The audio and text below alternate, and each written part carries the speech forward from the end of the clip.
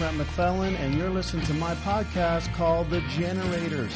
Every single week, I have a cool guest, and we talk about life, professions, creativity, success, failure, and all sorts of other cool stuff. And every single one of these conversations, I learned a great deal, and I'm pretty sure you're going to learn a great deal too. So hang on tight, and thanks for listening to The Generators.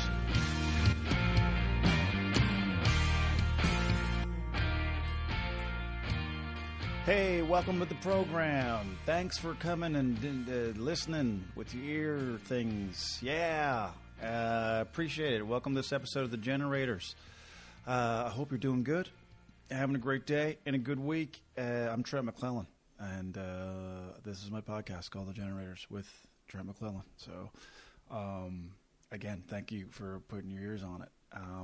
I'm having a good week. This is into week 2 or 3 here, 22 minutes, and we're cranking out the stuff, man. It's crazy. You make so much stuff, you just forget that you made it. And it just is like, what is happening? And you realize how much we've actually created and generated in the last couple of weeks. So everything's going well. It is pouring down rain here today in Halifax, and I'm going to be honest with you.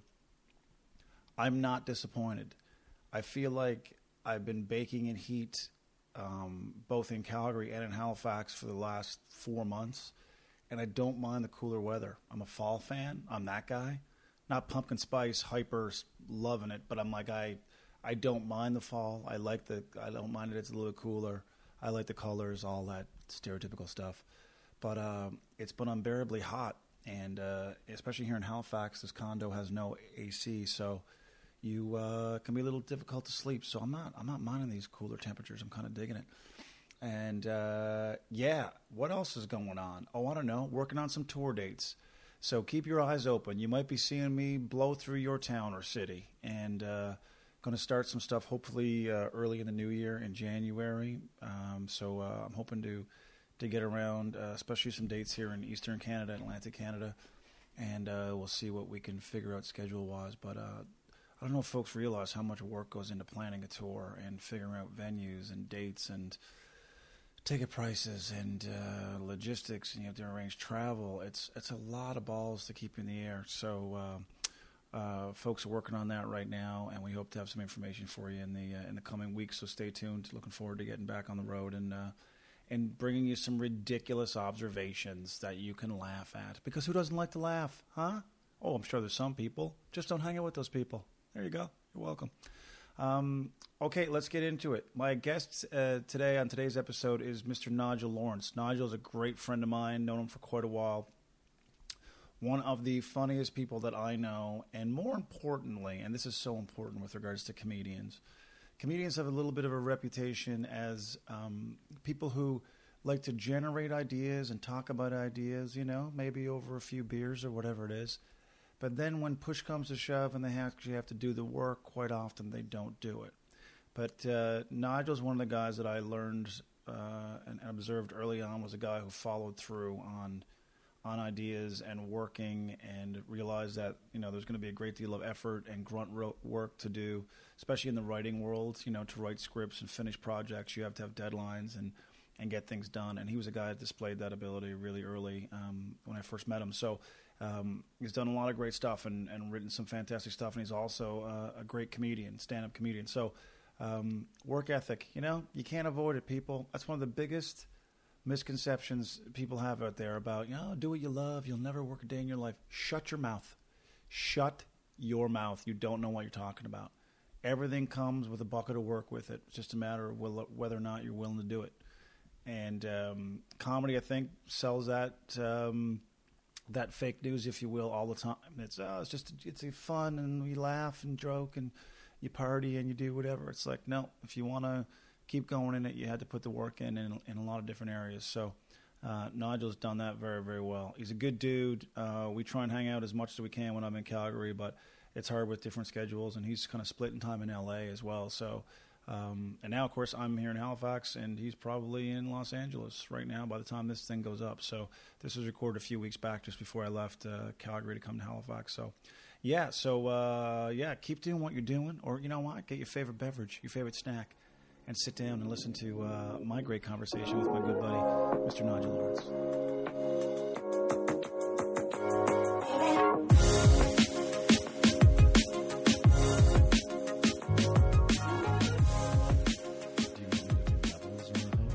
can do levels if you want. Shout into this. Shout into it. I love. You ever do those sound checks for festivals? They're like going, so how loud are you going to get? And I'm like, I can't do that for you here. Like, I don't have the same adrenaline I'm going to have like during the show. I guarantee you, it's going to be a little louder than this. I can guarantee you that much. But it's not. I can't do it now. Yeah, I hate it when they want you to do your actual jokes. They're like, just do it. Just do. Right? What are you going to close on? What are you going to close on? Just do your closer. And there's like two tech guys standing there, like they just are hungover and don't want to be there, and they're just like, just say it. And you're like, it's going to ruin it. It's a dumb thing about cats. It's not even really. Nobody. Is that it? It's like, this is how I'm going to talk. I'm doing exactly how I'm going to talk. As I'm going to do like, it. But we want to hear the joke. I'm like, you don't though. Nobody wants to hear the deep joke. down you don't. You don't. Nobody wants to. Nigel Lawrence Yes, in my home today. You hosted last night. Do you like hosting? Or are you one of those, I do it because it's like, I don't. It's okay. I'm a terrible host. So if anyone out there is looking for... You'd like a host of your next event. God, you do his website. Don't hire me because it's going to be ruined. Oh, I wouldn't have me. Trent was there. He knows. You want a seal of approval on lousy hosting. It's right here, guaranteed. But it is a tough thing. Like, I remember when I first started stand-up, I was like, oh, I just go up and do jokes for the amount of time you need, and then I bring up somebody else. And it's like... Which is actually, to be fair, how I still treat it. I mean, if there is housekeeping, that's sort of what it is. Yeah, but if there is housekeeping, I will do it. I do feel a responsibility to kind of like start well and try and get the energy going. But I also realize like do that. I also realize like you're up, you're down, you're up, you're down. They got this guy's vibe for 15 minutes. Now you come up with like a joke or two, and it's like a totally different. It's a weird spot. It is a weird spot. In a club, it's a weird spot. I actually don't mind it. And the thing that I don't like is when you're hosting a show that has like 10 comedians on it, and you have to remember everyone's names and intros, and it's just it just feels like forever. It's work. So those kind of things I don't mind. Just a regular hosting night in a club where it's just like a standard, 3-man show or whatever. Yeah, I don't mind that. But you're right, it is a different muscle. It's kind of good to do it because I like it more now doing it because like when you start off, that's sort of you don't have a choice. It's right. They're like, look, you only have 10 minutes, so you're going to be the host spot. That's go ahead. You got to learn how to do this. Yeah. But the thing I do like is it's good to work on new material. A little bit. I mean, it's because it's tougher because you're coming out of the gates cold, and you're not getting when you're headlining, and they already like you, and you have the time, and you can just sneak something in if you want to try something. Yeah, you get a lot more grace. Yeah, but in that window, you don't have a lot of grace. People sort of assume that you're not good. Yeah, when you're hosting, the audience is sort of like, "Oh, this guy's not going to be good." But you've had that too, right? Where after the show's over, they're like, "No." I've always had people think this guy's going to be great. He's amazing. I bet he's going to be great. But after the show, when they go like, "You should be a comedian too." He was really good, wasn't he, Joanne? You were really good, and you should also be a comedian. You should like, try the stand-up. Do you think I just walked in off the street and just they're like, "Hey, you want to host the show?" I think they do because I think sometimes the host does just walk in off the street. I think a lot of times it is like a guy from the radio show or a DJ or something, and they're like, just put that guy in. That's true. Or when you do corporate events and stuff, like sometimes they'll just be like, Gary's pretty personable. Right. We'll let him host He's likable. He's an accountant, but for an accountant, he's really funny. Well, it's different though, because here in Canada, for the most part, like usually the headliners or the hosts are like headliners quite often, right? Like they've got a lot of time. Whereas in the U.S., I think they see it as more of a hierarchy of you go host and then to the middle or feature act and then you're the headliner. Whereas here, I mean, any given night at any of the clubs here, you could have a killer host off the top and you're like, you've all got to follow that. Like that middle act, I feel bad for you're sometimes. talking about my show last night. Yeah, I mean, just crushing it. They're still clapping really up there. I know. They're still up there clapping. Nobody followed it. They're like, Nigel. Nobody could follow it. Couldn't do it. Couldn't do it. Nigel, turn it down. You know what I mean? I closed the show. Opening it. That's how you do it. And that's how a good show works. Follow that. It's over in 10 minutes. There are people who try to do that though, who are like going, "It's my time." It's like, no, it's really not. It's like just. Well, that's the other thing. It's like as the host, I think a lot of people don't realize what the job is. Right.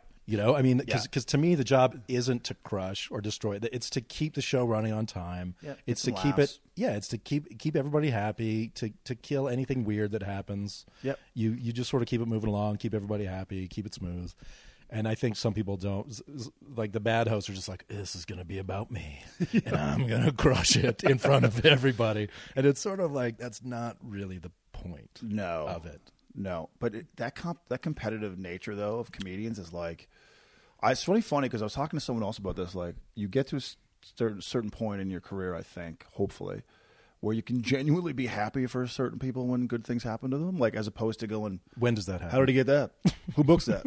What? Yeah. I also submitted for that. Like, but now you can go like, oh man, Nigel's a good dude. He's worked really hard. He's very talented. I'm very happy for him. Like, that's a legitimate feeling you can have after a while. Yeah. But it takes a while to develop that because for a long time, you're just looking over the fence like, well, where's my thing that also should be awesome? And well, really? I sort of feel like I didn't feel that way.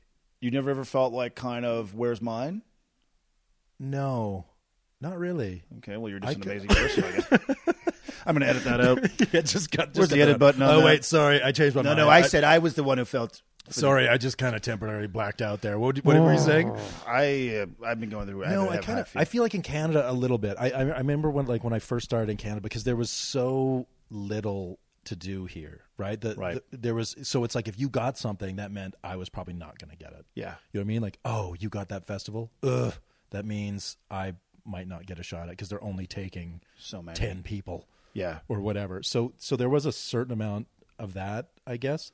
But I think I always liked seeing the people that you like doing well. I mean, I think that's always been a thing. Yeah. It's harder with people you don't like. Like people that you don't like and don't respect. It's very hard to be like, really? He got it? Wow. Out of all the people they could have chosen? That guy. Okay. Huh. Interesting. So I don't know much about this business. I don't know why. Yeah, I don't know how anything works. What do you feel about this? Like, I know a lot of comedians are upset about like how, and it's been going on forever. It's not a new thing of just anybody who's been involved in the public eye at any point now going, I'm going to go do an hour at a comedy club and and it sells out. I think that's the thing that hurts even more is like, well, it wasn't even that he's not a comedian. It's like, it's that they've added shows for this person who is whatever, like, you know, reality star or whatever. It's like almost like comedy clubs are used as just like, I'll just go in there and walk on the stage and do the thing that I do. And you can ask me questions. And no, I've said this before. Like, I really think a lot of comedy clubs are becoming entertainment venues.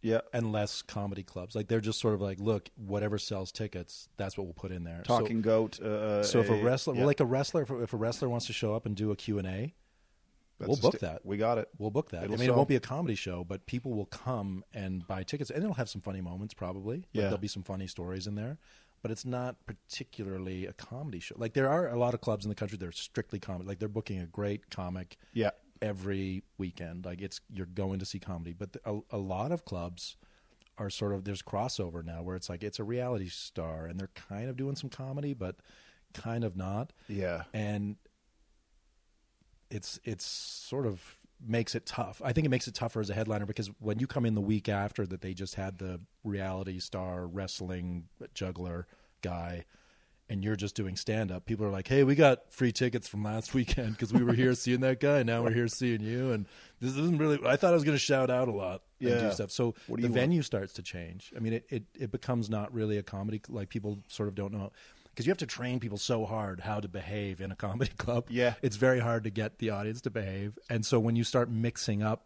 the acts, they're confused. People start coming back and going, well, wait, last time there was the guy, he took his pants off and he was, doing all these crazy topics and he would do a thing and then he would do a thing with his butt cheeks and that's what we were doing. Well, it is different because I was at this panel discussion at Just for Laughs a couple weeks ago, and there was a bunch of comedy club bookers and they talked about that very topic of these reality and YouTube stars now who are coming in to play comedy clubs and it's like, do you think it helps comedy or not? And they were very honest. They're like, it's still a business. And it's like, if we can fill in Monday night or Tuesday night with this thing that I don't particularly love, but I know it's going to sell tickets and we're going to move some booze, it's like, we're running a business here. And it's like, this one club booker said she would never put it on a weekend, like a Thursday, Friday, Saturday. They do. But some clubs do. They're like, guess who's coming? It's like, which I agree. Doing it on a Monday or Tuesday is off night. Yeah, off night is great. Yeah. But they do it on the weekend shows, and that's where it gets kind of weird. And it does sell out, so you can't really blame them because a lot of people they want to meet that person, they want to get a picture for their Facebook page, which is mostly what it is. It's mostly what it is. They want to go. It's a photo op. It is, and it is more about selling tickets now. Like even with some of these comedians that are well known but maybe don't have the time. Yep. They've, just like you said, these sort of reality people or whatever, they start doing stand up and they've got 15 minutes of comedy, and that's all they have though. Yep. So they want you, so you have to fill it. Yeah, they still sell out the show, but then all of a sudden these bookers realize, which is what I've realized. I was having this conversation with another comic actually recently, where you talked about hosting and featuring. Like they'll hire stronger comics to do the host because they know they can extend the time. Right. Because they'll go, look, we already know this person is maybe not going to do their 45. And by the end of the weekend, they're probably going to be cut down to 15. Right. And you guys are going to pick up the slack. Yeah. And that way people can ask for a refund because they're still getting a 90-minute show. Well, they're still getting a full show. You guys are both good. They can't complain about you guys. Right. And technically that person is still on stage. They're only up there for 15 minutes, but they're still up there. We didn't say on the ticket how long they'd be up there. We didn't exactly. It's a business. Yeah. That's right. Thank you for coming. Yeah, exactly.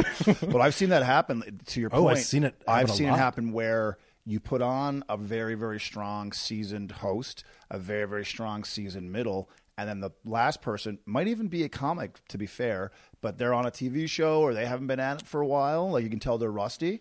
And these first two acts bury them. They're on stage every night. They're like cooking. Oh, absolutely. And then that person's sitting there in the wings like, whoa, I thought I was just coming up to Canada for a fun weekend. And it's like, those are two killers that run ahead of me. And then they walk up there like...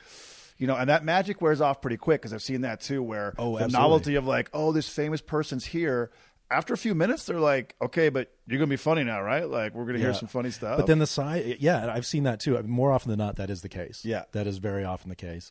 But again, going back to the Facebook thing, a lot of those people just want to get a Facebook picture anyways with that person because they know who that person is. And they saw a pretty good show. They saw a solid show. Yeah. And that person wasn't as great as what they thought. I've actually done these shows. I mean, I've done these shows a couple of times now, and that's where I was like, look, I've gotten wise to this now when they go, hey, do you want to come in? And I'm like, yeah, but you're paying me for it. Yes. I'm not doing it for normal because I know what you're doing. Yes. By the end of the weekend, I'm going to be doing 40 You'll be doing minutes. a headline set ahead of I'll be doing a headline set in front of that person. I exactly know what's happening. Yeah.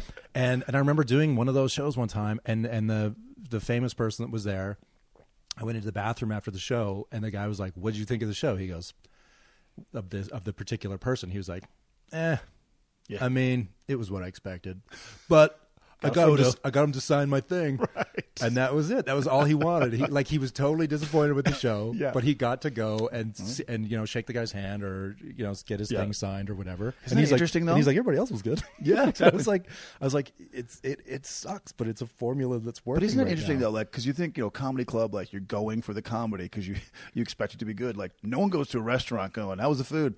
It was horrible, but I thought it would be horrible. But I did get this napkin. It's like the food looked good. I got a good picture of it for my Instagram. Got a photo with the lasagna. It tasted awful. It was pretty boring, but I got a photo with it. But look at this picture. I'm going to post that. It is so weird to me. Like I really, the comic in me, I mean, my mind is still blown by it to a certain extent because I go, man, if I paid money to come to a comedy club, like I'd want to be laughing the entire time and feel like, wow, that's what I needed. That's what I paid for. But I think you're right. A lot of people anyway, are more inclined to come just because they're close to someone who's famous and they get to have a photo with that person at the end of it. And you're right, now it goes on their social media and it's like, that's their profile photo for 6 months. Like, I got a photo with whoever. Yeah. And now you're seeing these YouTube stars. There was just some fallout at Just for Laughs. Did you hear about this guy at Just for Laughs, New Faces, who's a YouTube star? I guess he does pranks or sketches or whatever. But they had him on. I love those prank videos. But they had him do a live show. Like, so he was like one of 8 or 9 comics on the New Faces part, and he bombed hard, like bad. And then I guess he turned on some of the comics while he was out there and kind of crapped on them a little bit. And anyway, it went really bad. That's how you recover. But that's what I mean. That's how you recover. How do you? But that's again not a comic. As a professional, exactly. That's how you recover. That's what I do. When I'm going under, I grab everybody with me. Start swinging. But I thought, and everyone's like, "Oh, what a dick this guy is," and whatever. And I understand that, but also, how unfair to put that guy on that show. Like, if you're just a YouTube star, like you're not a comedian. You're just like, I do funny pranks or sketches. But also, why does the guy agree to do it? I guess, but he thought like, oh, this is going to get me, management or get me some network affiliation or something. But I'm like, you can't be in that moment. Like that'd be like taking someone off the street going, dude, you're on one of the biggest comedy shows of the year. Be ready. You're number 9. Like, go. There's no way that's going to go well.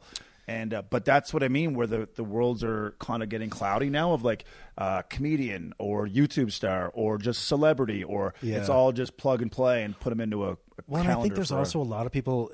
I think what that boils down to too is it just shows you how many people there are in the industry that have no idea what they're doing. Right. Like I know I don't know what I'm doing. Right. But you sort of feel like you think those other guys know what they're doing, right? Right. But then you see something like that and you go, oh, they don't know what they're doing either. We're at the poker table and we all just have a pair of twos. We're all just sitting here with a pair of twos going, you got something, right? Like, do you? I mean, that guy's got a hand. You got a hand, right? Oh, God. I got nothing. And then you call and you're just like, we were all bluffing. Everyone puts twos down. We're all just like, no one's got nothing. Let's go home. Well, this was a waste of 5 hours. I think you're right. And then the YouTube guy walks off with $1 million. Yeah. Ta-da! Moves on to the next town. I tell you something that I learned a long time ago that I think has allowed me to have some level of happiness in this business is I still hear comics talk about it like this term comes up all the time like, well, that's not fair. Or, yeah, but how come he... I go, fair. You must take that out of your vocabulary in this world, life in general, but also especially in the comedy world, like what you think is fair and what you think you deserve, no one cares about. Like it really is just something in Disagree. Your head. The entertainment business is full of justice. Nothing but just deserves. Nothing but justice and well deserved. Like there's no committee who sit around going, let's look at the work ethic of the following comedians. They don't sit around and go, wait. This guy is very good. This guy's obviously terrible. He's popular, but he's very terrible. That's not fair. This guy's very good and just not that popular. Let's balance it out. He's also a nice guy. Let's balance this out. Let's balance that out. Let's give him a Netflix special. I had coffee with some comedian and I said that. I go, look, dude, I hear you, and I'm agreeing with everything you're saying, but I'm telling you, get that notion out of your head. If you're waking up every day waiting for fairness to show up, I go, it's going to be a miserable road for you. Like it's just not the way it works. Yeah, there is. That's just life. Life isn't fair. I mean, isn't there an old saying about that or something? Yeah. I'm not very smart, and I don't read, fairness so I don't know. In life is stupid, I believe the saying. But there is like there's all these weird things that you realize in the entertainment industry about how it's not fair and how of course you have to have luck and talent and hard work, but it's the combination of those things varies for everybody. Some people work very hard and they're very talented and they just don't catch that lucky break. You know, they just they don't have that right time. And you see those people, like I've met those people and seen them. I'm like, my God, how is this guy not something so much bigger than he is because he's so good? I know. And then you see other people that you're like, man, this guy's terrible, but he's so popular. I know. And you sort of don't understand it. And that's a thing I think in Hollywood too, is that I really feel like to me anyways, when I look around, I feel like Hollywood is very good at deciding what's popular, but they don't know what's good. Yeah, and they're different things. They're two completely different things, but they don't. Hollywood doesn't distinguish. They see that as one thing. Like whatever's popular must be good. Yeah, and it's like personally, I disagree. I think a lot of times what's very popular is not good. And a lot of times what's very good is often not that popular. But again, it comes back to the business sense, right? Of like that sells tickets and moves DVDs, so that's what we're going with. That's what we're going to go with. Yeah, I know it's kind of weird and stupid, but that's what it is. And the garbage rises to the surface. The old saying. Garbage always rises to the top. Huh? Garbage always floats to the top. We all know that. I lived on a polluted lake. Plastic bags don't sink. Yeah. My grandfather told me that. We live on a polluted lake that's just full of plastic bottles. My grandfather said this is a metaphor for life. That's why I throw garbage in the lake every day. Because every day. It's a good metaphor for you. As a salute to my grandfather. Man was a genius. But I think you're right. But once you let go of that notion, I think life is a little bit easier because for a long time, I think when I first started, I don't think it's fair to say that, actually. Yeah, I think that's unfair. Actually, let's take note of the stricken it from the record, like some that kind from of court case. Professional record. But I think you're right. It's like you just realize, like, man, you just put your head down and work, do the best you can, and hopefully your opportunities come around. Or I think now it's probably not easier, but I think more people are creating their own opportunities instead of waiting around to be selected or chosen. Like you can start developing your own ideas. You can put stuff on social media. I think that's changed in a way. So the power is almost, not that it's completely shifted in the arms of the people who make it in terms of the gatekeepers losing it, but I think there is more power in our courts. I agree. It's you do have to keep putting stuff out there, whatever it is. I mean, for certain things, it's tougher. Obviously, like if you're a YouTube star, it's maybe a little bit easier to put out your YouTube videos. If you're a writer, it's maybe tougher to get your stuff out there because you're if you're not a performer. But you're right. You just have to keep making stuff and trying to get it out there and try and get it to a platform or a place or in front of people that will look at it and like it. And it's definitely not easy, but it's changing. It is really up to you, and a lot, because like we were sort of talking about this earlier. We were talking about agents and managers and all that kind of stuff. And yeah, really, that's not the role anymore. They're just sort of like, hey, you do it, and we'll take a percentage. Yeah, it's you're right. Yeah, like can you help me? Here. Not really. No. It's sort of up to you. You do what you want to do. But can you be a YouTube star? I'm right here. I'll send you to Just for Laughs if you're a YouTube star. You can make it. I'll put you on. I'll get you in. I'll put you in the club. I'll get you. Are in. you a YouTube star? I'll put you in the club. Well, someone gave me this advice once backstage at a show years ago, and they said, you can have a great manager or agent, and they can get you the opportunity to do something. Yeah. But it'll be up to you in the moment to deliver, to decide whether or not you come back or whether or not it goes on to the next thing. Because you see that all the time, right? It's like, how did that person get there? And then they get there, and they're not ready. And it's like, well, that was it. Like, it's not going anywhere from there. And it's like, you're talking reputations. Like, if you're an agent or a manager, like, that's your word, right? Like, I'm vouching for this person, and go in there, go do it. And then they're not ready. It's like, it's going to be bad. You know what I mean? So, right. Phone call, guys. Probably someone just requesting. Yeah, probably a lot of different things. Probably your agent being like, "What? Stop talking about what? I can hear you. I'm doing a great job for you. Stop being. You're live, you know. Stop being ungrateful. You're live. I'm in the car. Look, I don't want you to think that I'm paranoid, but I'm outside of your house right now listening to your podcast. I knew it. What? Do you enjoy the writing process more or the performing process more? Like, because for people who don't know, like you write, you act, you do stand up as well. Like, what of the three? None of them very well. But I do all three. I do them at a bit of three level. I do each one poorly. Collectively, they add up to 9. I like to spread myself thin, not really focus on any one thing. Yeah, I do like writing. I've always enjoyed writing, for other people. Like I think as a comedian, I like writing for myself. I mean, I sort of know what I can pull off, but also I sort of enjoy writing for other comedians too, because I sort of know if you understand their voice and where they're at. Yep. I've always really, really enjoyed that. Like for me, it's the same kind of, because really it's the same muscle when you're trying to, for me, stand up is sort of figuring out what works. Yep. To me, it's like, I find this funny. How do I communicate that to everybody else? Like when I look at this, why am I laughing? I'm laughing at this scenario, and I look around, nobody else is laughing, and it's like, how do I communicate to them that this is funny and they should be laughing at it too? So that for me is the payoff. That's what when you figure out how to translate that to an audience and they go, oh yeah, we get it, that is hilarious. So I get the same thing if I write a joke for you that I go, I think you can use this, and then I see that you do that joke and it works. It's the same kick, right? know? Another comedian friend of mine, Mario DiGiorgio, is a guy. He's out of Austin, Texas. He was a great stand-up, like very, very clever, smart guy. But he got to the point where he's like, man, I just don't enjoy the performance part anymore, because I would rather be a writer. Like it just occurred to him. He just realized this one day, like, I don't want to be on the road anymore. I don't want to have that life. I'd rather just write. And I was like, wow, because like I get such adrenaline and life from performing. Like to me, like that's why you push through all the other stuff so I can get to the stage to perform. Whereas he was like, no, I would rather just. He was like you. He was like, I'd rather just give my stuff to someone, and I would also get equal amount of joy and satisfaction of someone saying my words as I do saying them myself. And I go, there are two different kinds of comedians in that regard. There's some who are they're more on the writer side, and some that are more on the performance side. Some probably split the difference evenly.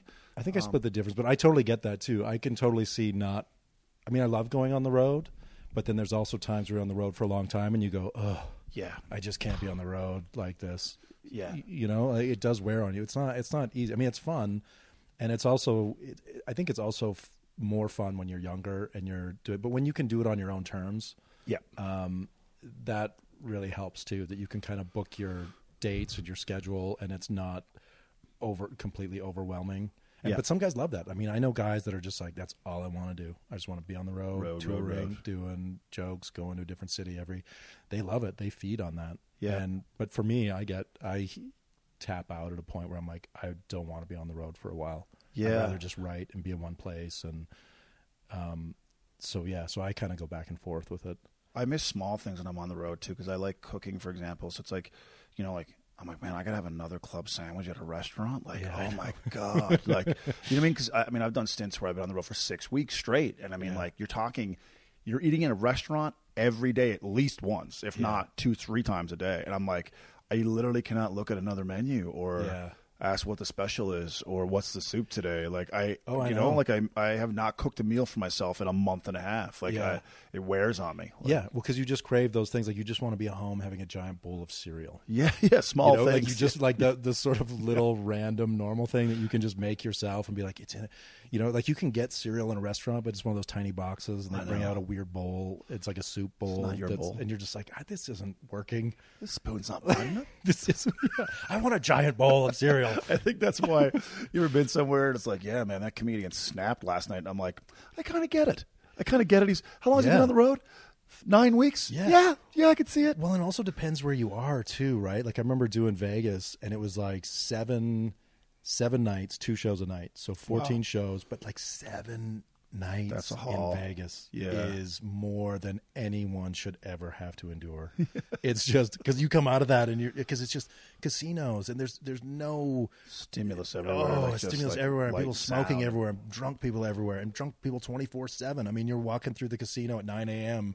and guys are loaded, and you're like, I don't want to deal with another drunk when I'm just going to get a coffee. I don't need to see this. I don't want. Yeah, just some guy throwing up at 10 a.m. What? This doesn't make it funnier.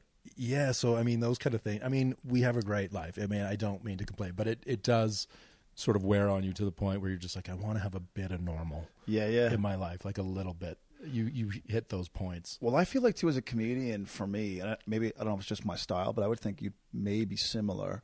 I need normal everyday life to pull stuff from, to pull material from. Right. So I need to be cooking and go to the grocery store and have a situation there and go get the car washed and this thing happen. Like, that's where I get the comedy from, you know? So I need to be back in amongst the civilian population doing everyday things that everyone else does. Like, when you're just in hotels and on planes, it's like, yeah, you can write material from there, but it's like, this isn't the real world. Like, I'm living a dream. No one else is doing this per se at the rate I'm doing it at. So I need to be like stuck in a lineup at a Shoppers Drug Mart. Like, do you know what I mean? Like, that's to me where the relatable material Wait, are you saying comes from. people can't relate to being in a hotel room for 2 months? No one ever gets to go to a hotel.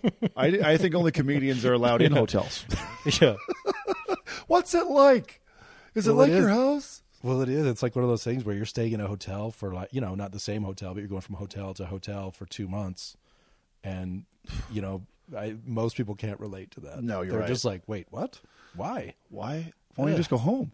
I don't have time to go home. I don't have time. Yeah. I've got to be at this other place to do the same thing I did here. Go to the other. Or when you do go home, sometimes you just go home and you're just like, I'll just switch suitcases.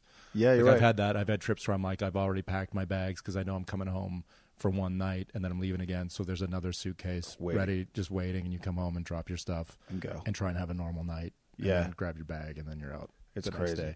It's funny too, because when I first started, that was a real appeal to me. Was, oh man, hotels all the time and travel. And don't get me wrong, there's still times when I love it, and it's like you're going to beautiful places and checking out cool cities. But you're right. I think as you get older, that does wear on you more, and like, to me now, travel is harder. Like, physically, like when I get off a plane after 6 hours, I'm like, you're so wow, old. Your hips, my back. It's your what? gout. Did I just play football? You got the gout. I got the G. The G unit. I go, my back. I make that sound when I get up now. I'm gonna need one of those wheelchairs on the ramp, just for 3 minutes. Just till she warms up. Just to get up the ramp, because I can't. It's just the elevation. It's tough for me. I'm good on the flat ground, but it should be fine in a couple of days. But I feel that before I was like, wicked hotels, and I mean, like, you know what it's like when you first start. Yeah, when you're young, it's like, it's great. Like when you first start, and not necessarily when you're young. I'm just saying when you first start, it's new. When you're new into stand-up, it's very exciting, and you're doing all this stuff. And then as you get more seasoned into it, it's sort of it's still great to go see new places because you're always going somewhere new. There's always a new place opening, and then there's also the places that you go back to all the time that you like, and you're like, oh, I love going back there, and this is where I go to have lunch. Yeah. And this is where, you know, you sort of enjoy those familiarity, those familiar things of being back in that city, and or maybe even seeing people in that city that you know. So there are those great moments. Yeah. But at times it can get it wears. a little How many wearing. years now for you doing stand up? 38. 38. That is a record on the show, ladies and gentlemen. No, 16. 16. 14 Yeah. for me. It's so funny because I remember 16, yeah. I remember like writing my first few jokes like, year 2, 3 or whatever, and how you think, I don't know. I remember like thinking like, oh, I got this figured out now. Okay, I know how. And then you realize now, 14 years in for me, I go, oh, I don't know anything. I don't know anything, and I'm still learning every single day. But maybe the naivety of youth, or just like, I'm pretty confident now, pretty sure I know how to rock this. It's like, oh, it's ridiculous. But that guy existed. Yeah. You know what I mean? Yeah. Like, when I look back, I never felt like I knew what I was doing. I like every time I say something, you're like, that's a complete opposite to my experience. I'm just gonna. I used to be in an improv group, and that's the first thing you do is deny. Nope. That's how you crush it. Not idea. Nope. Not my experience. And you went to the store? Nope. I did not. The worst improver ever. Yes, but no. But. That's the one I play. But it is weird, like, when I think about how many years go by, and I'm like, I'm still uncovering stuff, still trying to push myself, still trying to do things that I haven't done, like just comedic style-wise or topic-wise. I'm like, hey, I wouldn't have done that type of thing 5 years ago, whereas now I feel confident enough to be able to do it. But I look back now, and I'm like, I remember like year 3 thinking I was crushing it. Right. Like I was like, look at this. But that's all it is confidence. Yeah. Really, at the end of the day, all it is having. Because I was, working on some different material this past week, some like sort of darker stuff for me, which is not really me. Yeah. But and it's just doing it. It's like you sort of never. If you have to kind of keep doing that to make yourself a little bit scared or uncomfortable or whatever. I don't know what that is, but it's like, because you can stick with the stuff that is going to work. I mean, you sort of write those jokes and you're like, this will be fine. This is good. And if I have this and this, I know how to sell this. I can. Yeah. This will most likely work. I mean, it's not always going to work because it depends on the room and it depends where you are. But it's in my orbit. That I like to work and operate. But the odd time doing stuff that you're really uncomfortable with is like, it was tough because I was just like, I sort of don't know if I can do this or if it'll pull off and for me, it's healthy to do that once in a while because then you just go, of course it worked. I'm a fucking genius. Why did I ever doubt myself? God, I know. And then I just I think it was amazing. Never doubt yourself again. Ever again. Ever. Because you've got this. Yeah. You've got the confidence. No, what I know what you're saying is I've actually in the last year or two as well tried to like delve into some areas that I'm like, I don't know if I can get away with this. Yeah. And I don't even know if this is my style. But I'm like, I'm curious about it, and I think there's something in there. If somehow you can get the confidence behind that, yeah, you're fine. But the thing is just as we're saying this, you're like, I don't have the confidence. Exactly. We're both saying it's like, I don't have the confidence. And so when you go up, people see through that. People are like, I don't know. He doesn't believe in this. No. I don't trust this guy. I've had words in my act that I go like, I don't know if I'm comfortable saying that word, and I say it like I'm uncomfortable, and they sense that I'm uncomfortable saying it, and they're like, he doesn't really. There's no conviction in that. No, like, and it's so. That's the great thing though about stand up to me in a way though is that whether you like someone's style or not, you can't deny that an audience is laughing. Like there's a truth to that. There's like that you either sold that in the way it was supposed to be done, and they believe, and it was all in. Or they know you didn't, and now they're pulling back. And so in that way, you're measured every night, and it's kind of true. Do you know what I mean? For the most part. Now, you've had nights where we had to work harder than we wanted to, and, this crowd was tough or stiff or whatever. But most nights, all things being equal, like, why they didn't laugh on that thing. You're like, I wasn't feeling it. Yeah. And they sensed I wasn't feeling it. Yeah, that's true. It's hard. And I think sometimes for comedians, comedians have a very hard time being honest with themselves about that, but I think hopefully you get to a point like I feel like that where just exactly what you're saying, what you did wrong. You just go, I said this word instead of this word, and I did this wrong, and you just know, and that can also kill your confidence on stage because I've done that before where I say the word, I just go, like I know like inside, I don't know whether they can see it, but inside I'm just devastated because I said the wrong word, and now I just lost them, and that that punchline isn't going to hit No. the way it should. I've had anxiety about knowing I have to say that word in the next 30 seconds. Right. So it's actually now even diminishing what I'm saying right now because I know this other word's coming up. And then you just spit that word out too soon. Yeah. And you're like, this one. No, let's move on. Cats. So it's weird. And you're right. I think confidence is, I think the people that I've seen on stage where I go, that person really owns the stage or there's great conviction. It's always that. It's always confidence. Yeah. It's always like Yeah. that person's making no apologies for anything they're saying or And they should doing. be. And they should be because I've seen their act. because this is awful. I'd be doing nothing but apologize. It's awful, but I love it. But the confidence level. I hate it, but I can't stop watching it. But I think you're right. It's just they really believe in it, and there's conviction in it, and the audience comes along for the ride because that's what they want. At the end of the day, audience wants to come in, pay their money, and go. I don't want to see someone up there shaking in their boots with no confidence. I want to be like, because I can't do what they're doing, so I want to see someone do something I can't do. I can be nervous up there. I can be. I don't know what's going on. So I think even in the moments you don't feel confident, it's the trying to give the facade of looking confident and sounding confident, you know, even though especially with new material, because I think that doesn't go away. Having new material is still just having new there's material. Always a shadow of a doubt. I don't care if you've been There's doing always a shadow of a doubt. always. Back there. They're still like, I don't know about Maybe this for one. some people there isn't, though. Maybe some of those guys are just so, because, I was sort of started into this earlier, how people can't gauge, like when you see some young comics or new comics or like open mic comics and people come off and they've just died. They've died the worst death, and they come off going, that was amazing. Did you see that? Did everybody feel that? Like there's no self-awareness. Right. At all. And I'm sort of like, God, I wish I had that. Yeah.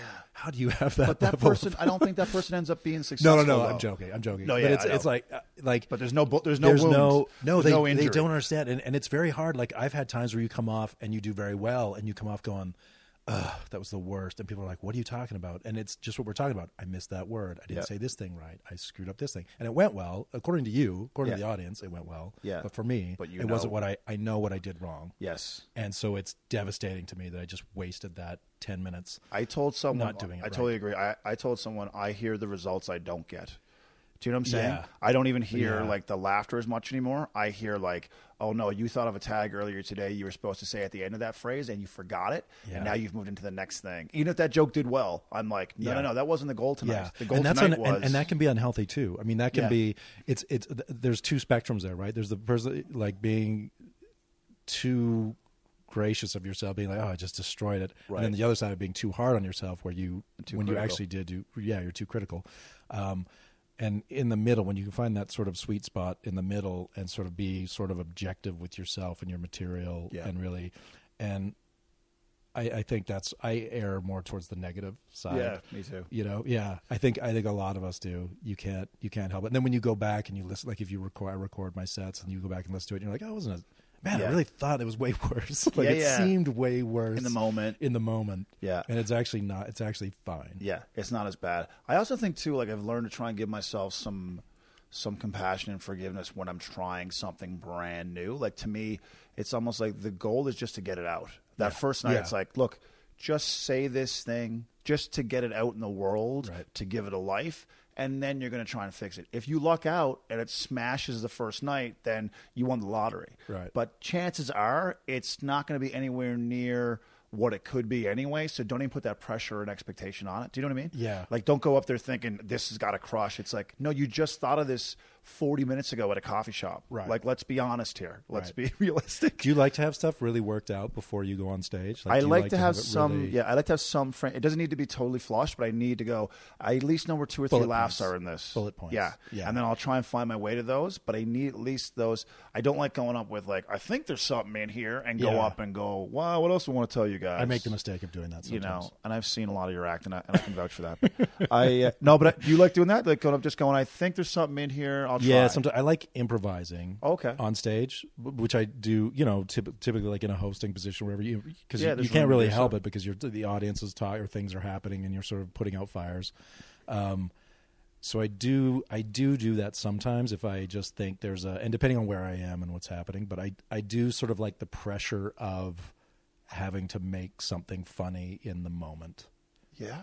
But I agree. Most of my stuff I write out, or I at least have bullet points of like, I think it goes, this is the setup, and then this is kind of 1, 2, 3 tags, and it might be 3, 2, 1, or it might be 2, 3, 1, or it might be, that's maybe not worked out, but those are kind of roughly where I want to be with it, I think. And then in that structure, a lot of times I'll wind up improvising other things on stage because to me, the pressure of being up there, sometimes you just grasp something funnier than what you had definitely written down, because it's just that immediate pressure of, you gotta deliver, and that didn't deliver. That the thing you thought was going to deliver didn't deliver, and now you've got it. It's sort of like being in a fight, and I thought I threw the knockout punch, and it didn't work, and now I got to do a roundhouse. I got to kick. I got to do a kick or something. I got to come up with something in the moment. Yeah, true. This guy's coming for me. You back yourself into a corner. And you're forced to come up with something. Yeah, true. Yeah, good point. I think I do like walking in there with somewhat of a map as to how I'm going to get there, but I think you're right. When you put yourself under that pressure, I think it's almost like you unlock a different part of your brain, like a subconscious part of your brain that you wouldn't have found sitting at a coffee shop writing. Right. Because you weren't forced to use it. Right. That only comes out during a panic flight mode situation where it's like, in this, like just, you know. And also, it's that moment of being on, but it's also the moment of being interactive. And I find, too, a lot of things in social situations, like you'll think of something, funny in your head. Like I'm driving over here to have a coffee with you, and I think of something funny in my head. But when we actually start talking about it, that's when the funny moment, because you're interacting. It's actually live and coming out of your mouth, and your brain is in a different than when you're just sitting there alone, going, "Oh, this is funny," and maybe so. Or for me, anyways, maybe it's just some different synapses fire when you're actually talking about it and interacting in a live fashion. I agree. Yeah, it unlocks other things. I'm always fascinated by people who say they don't write anything down as a comedian. I don't think that's true. I go, well, some people who claim that they just I just work it out on stage, man. And they also claim that if it's funny enough. Who are these people? Are these good people? They all are. Like Bill Burr. Bill Burr says that he doesn't write anything down to paper. He might write down like for a set list, I guess, like a title or whatever. But he said for the most part, if it's funny, he goes, I'll just remember it. Because his philosophy is further to what you said. He said, if something funny happened to me during the day or something I thought was interesting, and I'm going to tell you about it, I'm not going to write it down first. I'm just going to go, man, dude, I was at the mall today and start the story. He goes, because it's memorable because it already happened to me today, right? So it's pulled from real life. And I go, that's a good point. But I often think of stuff where it happens to me, and I forget it. It's still funny, but I forget it in the like later on, like 2 hours later, it's gone. So I put it in my phone now, or I need to get some kind of record of it to then spend time with it later to try and flush it out. Right. But like Russell Peters, apparently same thing. Like just goes on stage and likes to just like that's how I work out material. That's how I write on stage. Yep. And I'm like, wow, I'm still a pen to paper guy for the most part. I like a bit of both, but I'm that way too. Like if I think of something funny. You're right. A lot of times, I mean, I'll have times where I'll wake up in the middle of the night and think of something really funny or just something that happens during the day. And then if I don't write it down, I can't remember it. It's gone. I just think, what was that? What was it that even happened? It was an event. Something happened. It was hilarious too. I can't remember. It was hilarious. Where was I? Like, what was I doing? Yeah, you have But even if I just make, my notes are just terrible 2 words. And then I go, oh yeah, it was the car accident that guy almost hit me, and that was a really funny story. Yeah. But then sometimes I find those notes and I'm just like, what? It'll be like car accident written on a napkin. Yeah. And I'm just like, there's nothing funny about a car accident. Did I witness a car accident? Did I witness? Did I write that down? Was I witness to something? Is that a song? Oh my God, was anyone hurt? Is that a band? Is this a new band? Don't you call the police? Is this a new band that I was going to look up? Car accident? Is that a movie? What is this? Is that a new band? I have that too. I have them in my phone now. I was going through it literally like last night when I did the set. I go, is there any new ideas here? And there were like probably 6 titles. And I'm like, I have no idea what that is. But I remember writing it down thinking that is killer. That can't fail. There's no way I'll forget that. And I'm like, that's just 2 words in a phone now. Like it means nothing to me. And it probably won't come to me because when I opened up the file, there weren't even any bullet points. There was nothing. It was just a title. Right. And I'm like, well, that's gone forever. Yeah. Which is why I didn't write that down because it didn't, it doesn't. We do have a crazy business. We do a lot of very crazy things. Oh my God. Like set lists. I love looking at people's set lists. I know. Even mine, because I'll just write, 2 words of like bullet point. But it's down. a 6-minute piece. And it's a several minute bit, but it's just like, because sometimes you just struggle with the order or the segues or however you're going to do it. And they're ridiculous. Like it never even occurred to me until I was doing a showcase and I forgot I had a bunch of set lists written like on the nightstand. I was sort of just trying to decide what order and how to do it and stuff. And then I forgot them. And so I called my girlfriend and I was like, can you go, they're on the nightstand. There's 3 different set lists there. And I was overthinking it. And now I can't remember which one I decided on. So just read them to me.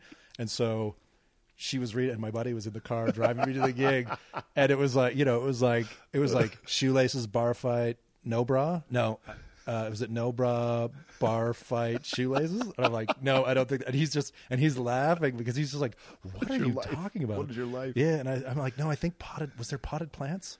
Potted plant was in there somewhere. Potted plant bar fight, and then tell me where Scorpion is. Tell me where Scorpion is. No, is that on page 3? He was just like, "It's what you're insane," and I was like, "It makes sense when I do it. When you see the 10 minutes, trust me, it's gonna make sense." There's a method to this madness. I had the same situation where I was on a flight once, and I put down the little table and I took out my set list because I had to get off the plane and literally go to this venue, and I go, I should run over this now while I have a quiet moment, and so I have this old piece of legal pad paper, like yellow wrinkled paper. I flatten it out and put it on it's on a thing. And to me, it's like this is my life. Like, you mean like this pays my bills. This pays for the mortgage. Like, this is my life on this piece of paper. And again, you can imagine the titles are just like ridiculous, right? And to me, I'm like, okay, yeah, I'm going to start with that and whatever. And then I felt someone kind of looking over my shoulder. It's the person in the middle seat just looking at this piece of ratty paper. No idea I'm a comedian. Like, what the hell is this? What kind of grocery list is that? She's just pressing the thing like, excuse me, can we get someone down here? This guy's got a Scorpion, a handbag. He's going to steal all these things. This guy's a mental patient.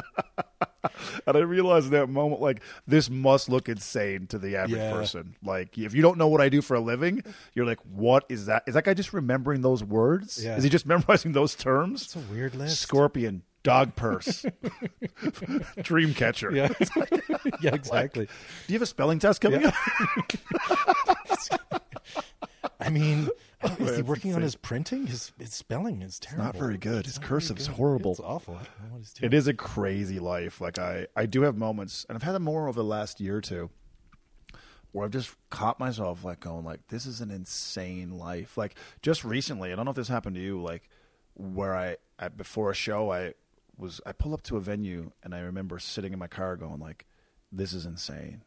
Like, the fact that I'm about to walk into this venue and of strangers and just go up and go, well, give me something to amplify my voice. I'm going to try and make these people laugh. Like, just on its own, boiled down, like, that's insane. Like, no normal person's like, yep, I'm just going to walk into that building, walk in that room, and, like, give me a microphone and start talking and try. Like, it is kind of surreal when you boil it down. But we've been doing it so long, it's normal. But I think it's kind of crazy when you think about it in that way. Yeah. You know? We're just egomaniacs. Yeah, I think there's some of that. I'll ask you this question. I found before I started stand-up that I was far more on and louder because I think I craved that attention but didn't have a field for it. And then once I started stand-up, I'm like, okay, well, that is being satisfied now with this career. And I don't think I still have my moments clearly where I'm in a social setting where I can be a bigger personality, but I don't think I am as much anymore. I think that beast is being fed by doing stand-up, if that makes any sense. Yeah, I think so. I was never really, I don't think I was, some guys are very loud. Like, some comedians are very loud. I've never been a loud guy. Right. I've just always been silently funny. Guys, he does 1 hour, not a word. Pantomime hilarity. His idol is Mr. Bean. He delivers every time. No, but you're right. I think there's some guys that are constantly on, and which I find difficult. Yeah, it's exhausting. It does seem exhausting, yeah. And I think I'm more friends with a lot of people that aren't on all the time, like, because like you and I, we can sit, this obviously, I haven't been on once in this podcast. I know, it's been disappointing. Been very flat. It's the numbers are below for this one, but no, but you're right. Like, we'll punch it up with some laughter in post-production. Just applause breaks. But yeah, you're right. I think that also comes to with a level of just security in who you are as a person. Like, you don't feel the need to be, hey, look over here. Well, it's funny because I met a girl one time, this girl, and we were like backstage at this thing. She was a dancer, and she was like, my friend introduced me he's like, oh, he's a comedian, because they were performers, and my friend was like, oh, he's a comedian. She looked at me and she went, ooh, serious. And I was like, really? She's like, well, comedians are very serious. Every comedian I've met is quite. Oh wow! And she I was had like, that take. Yeah, I was like, really? That's interesting. So like, you're not meeting the loud on comedians all the time, and I'm like, I can sort of get that, because I mean, I think some of my friends that are comedians, it's like that wouldn't be your first take. No, you're right. I mean, they're funny and nice, but you wouldn't immediately be like, oh, you must go stand up on stage and talk to people. Whereas there's some of those guys that you're like, man, this guy's obviously, what is he? He's a maniac. Yeah, yeah. But it was interesting that she had that take. It was one of the few people that I kind of wanted to go, who are your comedian friends that you know? That's funny, though, because I get the opposite sometimes. People go, they just assume that comedians are on all the time. Like, oh, he's not very funny. I thought you'd be funnier. Like, it's like, no, I'm just normal. I'm in a Starbucks here. Yeah. Like, I'm just having a coffee. Yeah, like, people are like, oh, really? Oh, I didn't get it. You didn't say anything funny yet today. It's like, well, no, we're talking about mortgages. I don't know. What do you want me to start? The thing about mortgages is... Look, lady, I just got up. I'm getting this coffee and I'm on my way to the gym. How much funny do you want from I don't me know right what you now? need from me. What do you need? Can you just flash me a light at 2 minutes? Honestly. Dude, we were at a place once trying to get secure financing for like a car or something once, and the lady asked me what I did for a living, and I said stand-up comedian. She goes, are you bipolar? That's the first thing she said. And I was like... That did not just come out of her mouth. Like, that's not... You just throw that out there? Like, just... Did you scream, bipolar? Fuck you! My name is Clyde. But imagine, like... That's just, I left going like, oh, my God, like, what do people think of comedians? Like, what is their... Oh, well, I thought they're all fill in the blank. Like, they're all crazy. They're all crazy, or they're drug all... addicts, alcoholics. Yeah, it's like... It's funny, because I think that was a real thing... for a while, right? Like, I think in like the 80s and 90s, like comedy, it was like all those guys, life. It was like, they were all just, cocaine was everywhere, and they were all sort of dark, storied people that came from abusive backgrounds. Damaged past. And then, and now I feel like I meet a lot of comedians that are like sober, that are not, came from normal upbringings, that well-adjusted people that are just like, no, so I think there's... Yeah, that's sort of maybe a bit of a generational thing, too. Yeah. Well, I think also that's a stereotype applied to a lot of people who are creative. Like, whether you're an author or a musician, it's like this tortured soul who's actually a bit of an asshole, but he's so talented, we just kind of look the other way. Right. And I think you're right. That stereotype is starting to fall away of like, no, you can also be a good person and still be talented at something, you know? And I think it's different now, too, because I think, maybe... back in the day, if you want to use that phrase, there were so few people in the entertainment industry that you sort of were like, it was a sort of a rare thing. But now it's a lot more mainstream. Like, kids are growing up with YouTube and watching, like, it's not something that was underground, like, maybe 10, 20 years ago, or I guess 20, 30 years ago, people would, to seek out comedy was sort of difficult. Yeah. Whereas now with the internet and with like a lot of like comedy sites, and just look at how comedy has grown in the last 10 years. Yeah. With Netflix and so it's very accessible to people. So it's not something that was sort of, like jazz, where it was like a seedy underground thing you had to seek out and go find. Yeah. And now it's sort more of like, accessible. it's all over podcasts. And you're just... True. And it's you're right. It's more of a popular lifestyle or career choice where it's like you can actually talk to someone who does it. People are growing up with that being a normal thing. Yeah, true. It's a good point. I think, too, I remember when I first started trying to find someone who was a role model who was A, talented, which was important, but also B, it was like, oh, that's also a normal person. Like, because it used to terrify me when I'd see these people who were hilarious and I would meet them off stage. I'm like, oh my God, you've got a ton of issues. It's like, is that what's going to happen to me? Like, you get terrified? Yeah. And then I started meeting some normal people in a sense of, I don't mean like, I just meant like people who seem well adjusted and were polite and just, you know what I mean? Like, they seem like, oh, you just seem like you're happy in general. Right. That's what I want. I don't want, I don't want the career with the, don't look at me in the eyes and all this stuff. I'm like, is that what's going to happen? So it was encouraging once I started finding people who are like, oh, you're also cool off stage and you can have a conversation and stuff. But that was important to find because otherwise it was like, oh man. Well, this industry is a little higher for the people that are not well adjusted. Yeah. But I mean, there's lots of, I think if you took any industry, I mean, if you looked at accountants how many accountants are there that are not well adjusted, that True. are, have a lot of emotional problems and had terrible backgrounds. And yeah, I mean,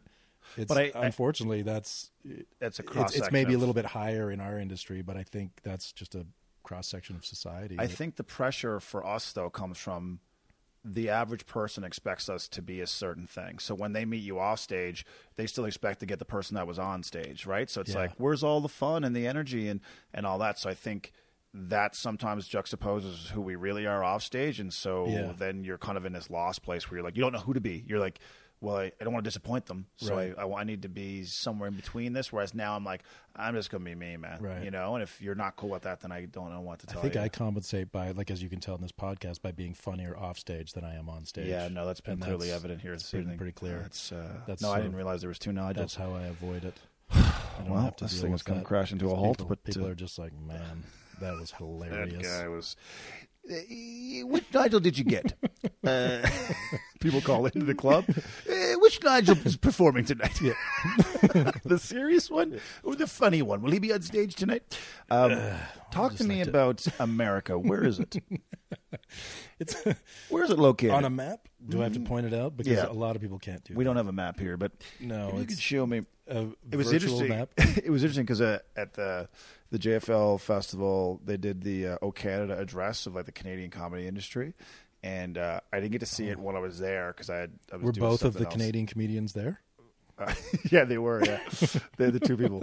And, but it was like this address of the Canadian comedy industry and where it is and where it isn't, and in comparison to what it's like starting over in America for Canadian comedians. And Rebecca Kohler, I saw her portion of it, and Rebecca talked about moving to the United States. She's been down there 2 years, and basically how you literally leave everything credit-wise and everything you've accomplished here and go down there and start over and basically beg and plead to try and get on a horrible open mic after like 7 months. Yeah. And she's like, it is humiliating in many ways. Like, it's literally take your ego, put it in a basket, and start over down here. And I think a lot of people don't realize that. Like, the average person thinks, oh, you just leave here with success and go down there and it's somewhat transferable. No. And it's horribly not the case. Yeah. It's not like being an accountant or a lawyer or something where you go, oh, I went to law school and I have this stuff. And you go down and you write your test and they go, oh, okay, you can practice law now. They don't go, okay, you have to go back and be an assistant and you're gonna start off, as a legal assistant it's like, no, but I'm an actual attorney. Like, you don't have to wind everything back and start completely over again. Yeah. They still recognize it, and that's sort of a bad analogy, I guess. You sort of start all. But the good thing is that you're not really starting over because you've already had that. I feel like comedians that come out of Canada often have such good training because you literally have to claw your way to the top here, right? And you have to do the road and you have to do all those lousy things. So you've got a pretty good toolbox. By the time you go down there, you've got a pretty good skill set that everybody knows you're not starting. Like, every country I've started over in, like I started in Canada and then I went to the US and I started over there. Yep. And then I went to the UK and I started over there. Right. And so it's like you're redoing it, but people know right away. Right. Like, when you walk out, they go, oh, you're not just, this isn't your first time. And there's tons of those because there's so many, there's a sea of those people and it's very hard to keep your head above water in that sea. Right. But hopefully it's pretty obvious that, you are above the watermark. Yeah. You've got, the chops. It's like, look, this isn't. I think though, and you could tell me if this is correct. I think though, the tough part would come from parking the ego somewhat and having to go, really, man, I got to go play this dump. Yeah, but that's comedy all the time. Yeah, I know, but I think sort of is.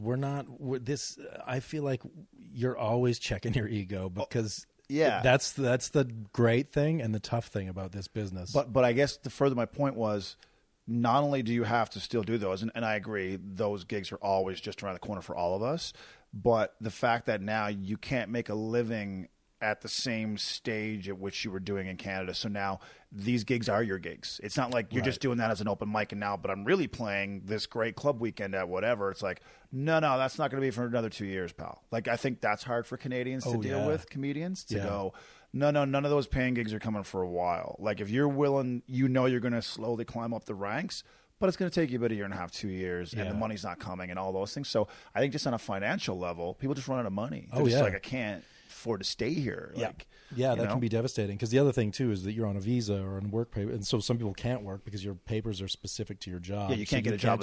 For people who are listening at home, like, if you get a certain entertainer's visa to go to the United States, like the one that I had for an 01 or whatever, it's only to like be a comedian and act. I couldn't go to a Starbucks and be a barista or whatever. It's like, so you're at a real disadvantage compared to the guy who comes from Minnesota, who moves to LA and is like, he's a comedian in Minnesota, and he goes, I'm going to move to LA and try and make a go of it, but he can just get a job at a bar or at Starbucks or whatever and kind of support himself while he goes through that.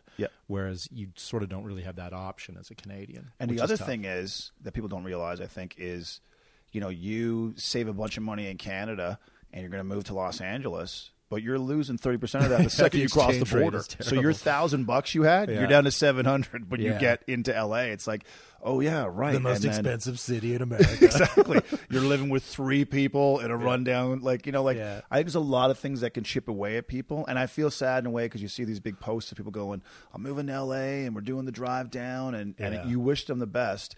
But you better have your ducks in a row before you get there, because... Well, and the other good thing is, too, is that you can come back. That was... and which is what a lot of Canadians do, is you go down, you hit the clubs, you try and do spots, you try and get your meetings, you do whatever it is that you're focused on down there. If you're trying to act, you get on your auditions, you do that.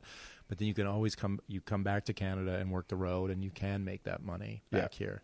But it is tough until you get earning in the States and you actually start making money there. It's tough. It's tough because you're right. The exchange rate is a killer, and so you really need to be earning. You need to be earning everywhere. Yeah. Well, that's what I mean. Everyone's got to develop material, and there's open mics will always be part of your life, I think, as a comedian. But when you're going weeks and weeks on end without any income, it's hard too. LA is sort of tricky because you're seeing. What I found is one of my first thoughts of being down there was like, you're seeing some of the best comedians you'll ever see. Like, you're seeing the best of the best, and you're on stage with some of the best. I remember being on stage with the big names, and I was like, I just held my own on that stage. Like, I can do it. You're validated. I can be here. Okay, all right, I can do this. I've arrived. But you're also seeing some of the very worst comedy you've ever seen. Just some of the most, and you're just like, what am I doing with these people? I'm here. Yeah. And why are we all here together? Yeah. Why is this terrible? Why are these terrible people with the best people? Yeah. And then I'm here. What's happening? Yeah. My God. Again, no I fairness. Don't understand. Again, kids, there is no fairness in entertainment life. It just makes no sense. Yeah. You're sort of just going, I have no idea how anything works. No, but I'm just going to keep doing my thing and hope it works out. Yeah, just keep moving forward. Just one foot in front of the other. It's so true too. It's like I remember that the first time playing in America, I felt like I don't know if you had these thoughts, but I'm like, man, I don't know if I'm funny down here. Always. I've been funny in Canada, but this is a different country. References and stuff. I remember being my first show. I think the first one was in Carlsbad somewhere, and that was a set of nerves just for that time, just outside of San Diego. But then playing in LA for the first time was even more heightened, because I was like, well, now I'm playing like the Laugh Factory in Hollywood, and I'm like, okay, these are like the best of the best, and you start putting up on a pedestal, and do I belong, and am I ready, and all this self doubt that I hadn't had in years. Literally, no, I'm a comedian, I know what I'm doing. But the minute I crossed down there, it was like, everything I know is probably useless. None of my powers work down here. It was like I was a superhero who was just locked up with some kind of kryptonite. And then you realize, they're just also people who also are going through things in life. I know, you way overthink it. You way overthink it, but you can't help that because it does make a difference. Just like we were talking about earlier, when you're doing a new set and you go, I did the wrong word. I said that wrong word and it blew the joke. Those things do matter. And when you mess them up, or, if you're in a different country, like I remember some of my first shows in LA, you just have different experiences. Like one of my first shows, I think the Laugh Factory was the first club I worked. And then the next club, I did 1 or 2 shows at the Laugh Factory, and then I got in at the Comedy Union, which is like more of an urban club. And I was the only white guy on the show, only white guy in the club. Right. And so I was like, as a kid from the prairies, I was like, well, I don't know how this is going to work. Like, will this work? Because part of me was like, is this going to be funny? Like, if what I'm talking about, I don't know if it'll be. Yeah. Because it was just it was a totally different vibe. The club had a different feel. It was like really great energy, though. Like, I was like, oh man, it's such a great club. This could be the best night of my life or the worst. Yeah, night. and it was totally fine. But in my head, I was like, what if I just blow it? Yeah. What if I just blow it here? Because this is a completely different scenario than I've ever been in. True. And I think, too, the other is the heightened pressure of you're a new person playing a new room, and you want to do well because you want to be able to come back. Yeah. So now it's like, I can't afford to like have a banana here tonight. Like, it's got to go well. And it was so funny because Ann's, the club owner, was like, he kept bumping me back on this show. Like, he was waiting for like the right spot. He's like, I'm like, so I'm next. He's like, I'm just gonna put like one more guy and then put you on. Like, he was, he was like, trying to, he was being like so nice and trying to be like, I just want to get you. And like, man, can you come back tomorrow night? Are you cool hanging out for a bit? I'm just gonna give me like one or two more guys, then I'll put you on. Yeah, and I was like, yeah, that's cool. I'll just hang out. Like, I'm loving hanging out in the club and doing the show. That's hilarious. Yeah, and then when I first went to the UK, like doing shows over there, I was like, God, what if they don't understand? Like, what if I say, because they have all those things like the trunk of your car is the boot, and it's the motorway, not the highway or the freeway, and it's like they're not like, you're thinking like, what if I say the wrong thing and then they don't get it, blows it, and you just overthink it, and then you go up and you're like, oh, everything's fine. Yeah, exactly. It's just the same. People want to laugh, and you're talking about things that are, and I mean, maybe some people have a different experience, like maybe depending on what your material is and what it's grounded in. But for me, it was fine, and I, in doing those shows, I realized immediately, I was like, they know. Yeah. They're in the UK, but they watch U.S. films and they watch U.S. television. So call it's it like a highway. If I say the highway, they're not like, I don't know what he's talking about. No idea. Lost me. Nope. Boo. I'm out. Let's leave. Out. Whereas, I mean, I think it would be much tougher for, say for a comic from the UK come over to America, because if they say motorway, I'm sure a lot of Americans would be like, what? Right, yeah, because you're not infused with their culture. Right, because we're not doing the same thing over here. So I think it would be much tougher for them coming over and having those odd little, hiccups in your dialect that they go, and you lose them totally.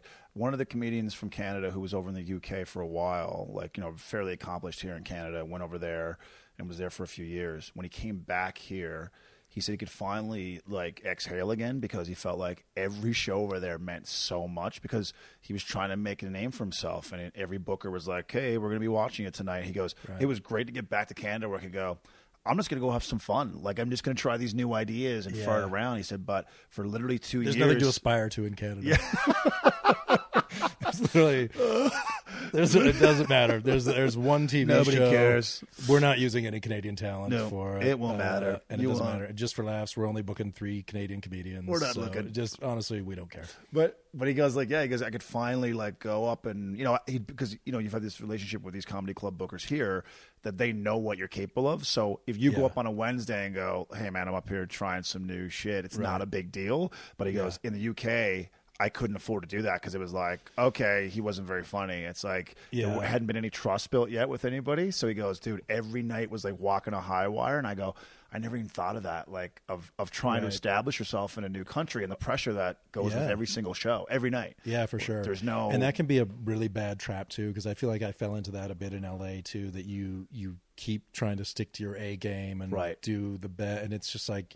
you don't grow. Not the best for creativity either, right? Good and you don't like it. You don't feel good doing those same jokes, but it's sort of like you don't know who's going to be there, because I mean, literally almost every show I've done at the Improv, somebody comes up to you after and it's like, oh, there's always somebody from the industry there or some, so it's, you kind of don't want to blow it. But then the thing is you have to realize too that you don't blow it. Like, I don't blow it. Right. You know what I mean? Even when I did the other night, and I'm doing a new set, and it's like, it didn't blow it. I mean, it might not be the best, but it's not still okay. It. Yeah. Yeah. You have a level of competence that's going to get you through. It's like, look, it's sort of, you have to realize you get to a point where it's like, whether you're a carpenter or whatever, it's like, look, I can build you a box. I'm not going to blow it. Yeah. You know what I mean? It might not be the best box. It might not be like the nicest finished thing, but I can build you a really nice one. I've been building boxes for a while. Yeah, it's like I can do it. Yeah. I have the tools. It's true, though, but again, that's confidence and trust in yourself. Yeah. And it's like... But it's hard to remember that. Yeah, especially in a new country and with a lot on the line. Oh, yeah. Yeah. The pressure. And especially when you haven't eaten for 3 days. Yeah. Like all these Canadians down there, they're like, I only had $400 when I came down here. Oh, God. It's man, I hear the stories and I'm like, man, anyone who goes down there and establishes themselves and makes a career of it, like my hat is off to you because like you have gone through the shit. Like you have paid your dues, you have started from zero again pretty much and built it back up to a point where you're now, you're a credible, trusted person in the community and industry and you're getting gigs. I'm like, that's not for everybody, man. Like if you've climbed one ladder, who wants to get down off that ladder and go climb a new ladder? Well, I think a lot of people don't. I see too a lot of people, I think, not just Canadians, but people going to America when they really shouldn't. Like they haven't really figured that stuff out yet. And when you haven't figured it out yet, it's not the place to be figuring it out. No. LA is not the place to figure go there it out. ready. Go to like New York or somewhere where you can get, but LA isn't the place to be because there's too many people. There's too much bad comedy. There's not enough stage time. Yeah. There's not enough quality stage time. It really like going too soon is also a bad thing. But I feel like that's the allure of LA is in America, in Canada, in anywhere in the world. People are just like, look, I've got 3 minutes. I'm going to LA. Yeah. And sometimes it works. Yeah. Like sometimes that does work. But at the same time, it's like a lot of times that's just going to be sort of a real tough struggle that you don't need to put yourself through. Badly, when you could just stay in your country or in your local market, build yourself up, build a career there, and then go when you sort of feel like you've got it all. Yeah. And you don't need it. You don't need that. Yeah, true. It's a little bit less pressure because you've done some things. You're not hanging your hat on this. Right. One trip to You're not wherever. just buying a lottery ticket. Like, here's my LA lottery ticket. I got my 3 minutes. I hope it works out. Yeah, exactly. Yeah. So, like, ultimately for you, what do you want to accomplish in this madness? Like, you talked about more the writing side of it, that you kind of gravitated more towards the writing side. Would that be the ultimate goal, is like to kind of create your own show or to write on a current show? Like, what is it that you'd want to see yourself doing? I just want to retire. That's fair. I mean, who doesn't? I mean, who just want to retire? Just want to get out of this rat race. Want to get out of this racket. All of this talk about being in LA and the struggles has just made me go. I'm a demotivational speaker. Yeah. No, I've created. I mean, I sold a show last year, and which is a big deal. Yeah, and so creating shows and writing shows to me is really fun, but also writing on shows. I mean, I really. Like writing for somebody else is fun too. Yep. So I would really like to find a balance of that. But also I like doing stand-up. I mean, stand-up is, and it's something that you can always keep doing, I think, as long as you keep it up, as long as you keep working at it. And you can, but that's sort of my structure, is that I'd like to be focused on the writing for, a decent portion of the year. And then in my downtime, off time, then be touring and doing, maybe slightly less stand-up than. That's the great thing about it too. Like when you are stand-up, is that if you can wear all those hats, it's like when one thing kind of goes away somewhat, or you just want to change, you have the ability to go, I'm just going to go do a bunch of stand-up for a few months and then come back to the TV world if the opportunity presents itself. Whereas I feel sometimes for actors, it's like you got to get that next gig. Like if you don't get that next acting gig, it's like, acting just seems so difficult to me. Yeah. I mean, and I have friends that are actors and family members that are actors, and it's just, I look at it and I go, because at least with stand-up, you can always keep working. You can keep moving ahead. You can, because you're your own boss, really. But acting, you're dependent on somebody else, and the auditioning process of going and being in front of these people and the rejection, and you really can't do, like, you need to be a part of the system. You can't just go do it on your own. You can't just go act. Yeah. I'm just going to go act in the park today. Go act. I'm going to go down and do a quick act. Just go down, do a quick act. There's a exactly. theater down the street. I'm just going to go down there and do a couple of scenes. Yeah. The other thing about acting too is, like, a lot of times people do great work on a project. It's like, but you may not get paid for months. Yeah. So, like, these Canadians who do go down and, like, you luck out and get a commercial or whatever. It's like, you got that in January. Your paycheck for that's coming at the end of March. It's like, okay, I still got to, so I think it's all these things that people who are not in the industry or in this world, like they wouldn't realize, right? Like it's not like you went into work, here you go, here's your paycheck. It's like, and how few and far between those gigs are a lot of times for acting. And now you're so far in debt. By the time you do get paid, it's like, I just saw the back of this and hand it over to like someone else. It's like, so you're constantly trying to keep yourself above water, right? So I feel for actors because it's hard to generate your own opportunity. It's hard to generate an income like just on your own. I just think mentally that's a tough racket. The struggle I think would be very hard. I mean, I've done a bit of acting and I just found it I was just like, man, unless it sort of comes to you. Yeah. But to be out pursuing it every day, I admire those guys, and part of me is like, you're crazy. Yeah. Well, you're constantly waiting to be chosen, and constantly, for the most part, rejected. Yeah, and some people are so good. Like some people, you see them, and it's one of those things. Again, it's not fair. Yeah, no. You look at people, and a friend of mine the other day, I was looking at her something that she did, and I was like, God, she's a fantastic actress. Like she's so good, and I mean, she's doing fine, but I don't know what she's doing right now. But I was just like, how are you not? Right. On everything. How good do you have to be? Yeah. So a little bit. I sort of feel like that. It's like, seeing Bill Burr every night and just being like at an open mics and being like, really? You're not in the clubs? Yeah.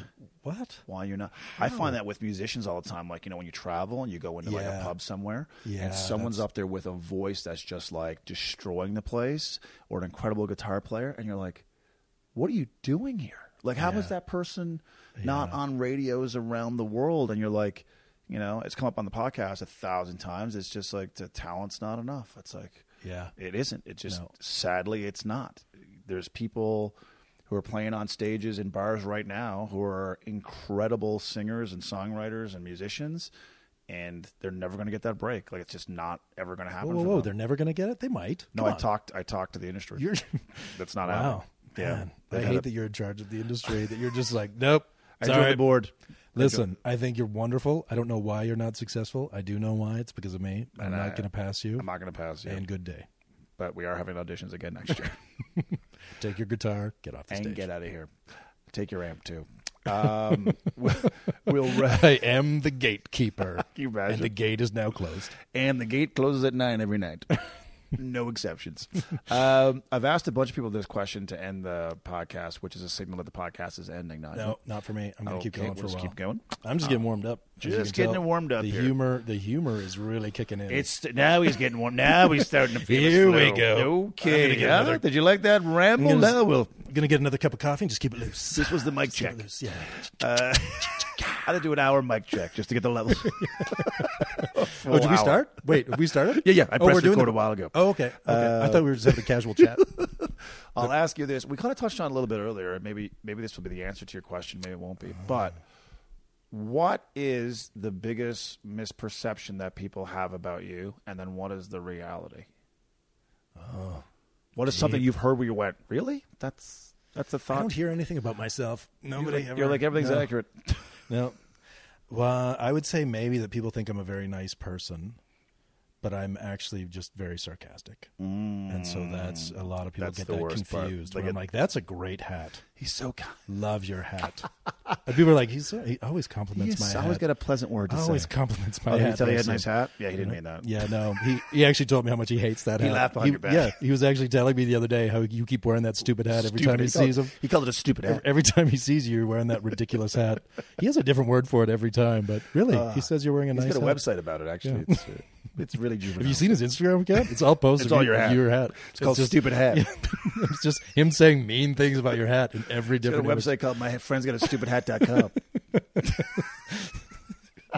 Gary's Stupid Hat. Gary's Stupid Hat. Come on my Instagram handle, Gary's Stupid Hat. Gary's Stupid Hat. I feel like now I have to create an Instagram handle called Gary's Stupid Hat. I think it's fine. And then some guy Gary with a hat finds out about it. There's some guy listening to this, some guy named Gary with a hat on going, Jesus. Just taking it off quietly. Yeah. Just laying it on a cover. Getting very self-conscious listening to this podcast. I should stop wearing a hat. This is basically what every comedian conversation ends up boiling down to is like, hey, let's have a serious conversation. It's just like, did you say something remotely funny? Let's riff on that for 15 minutes. Let's take off on that tangent.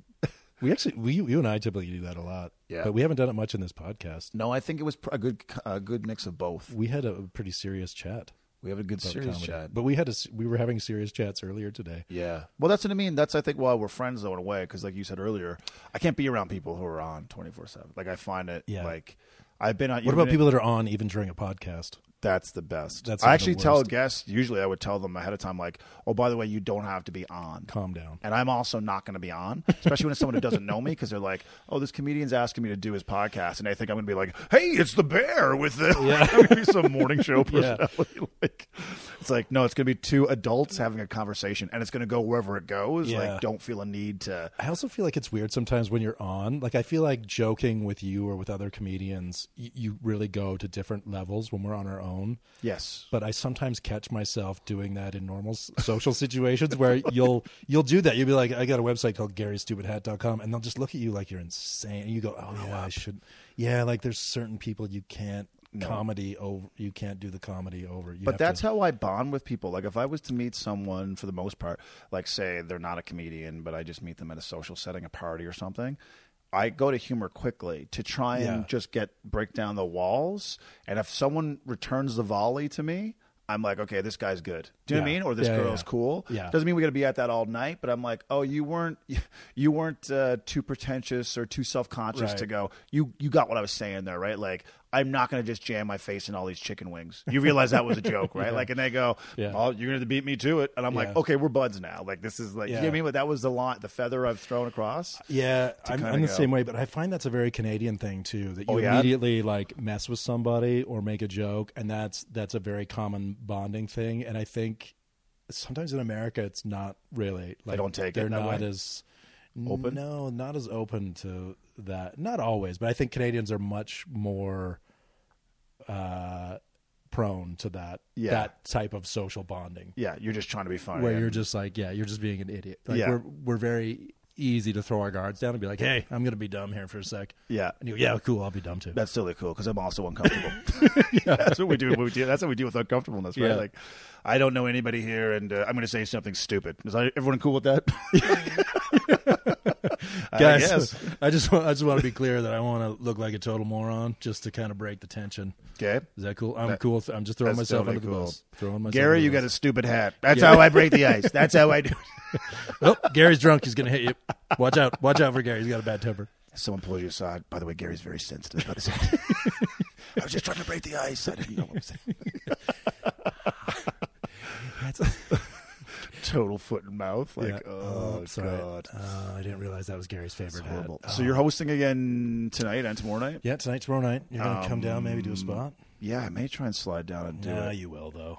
What's the longest you've gone without doing a stand-up set? Do you recall? Oof. Like at all? Yeah, where you had like the biggest stage, window like of nothing.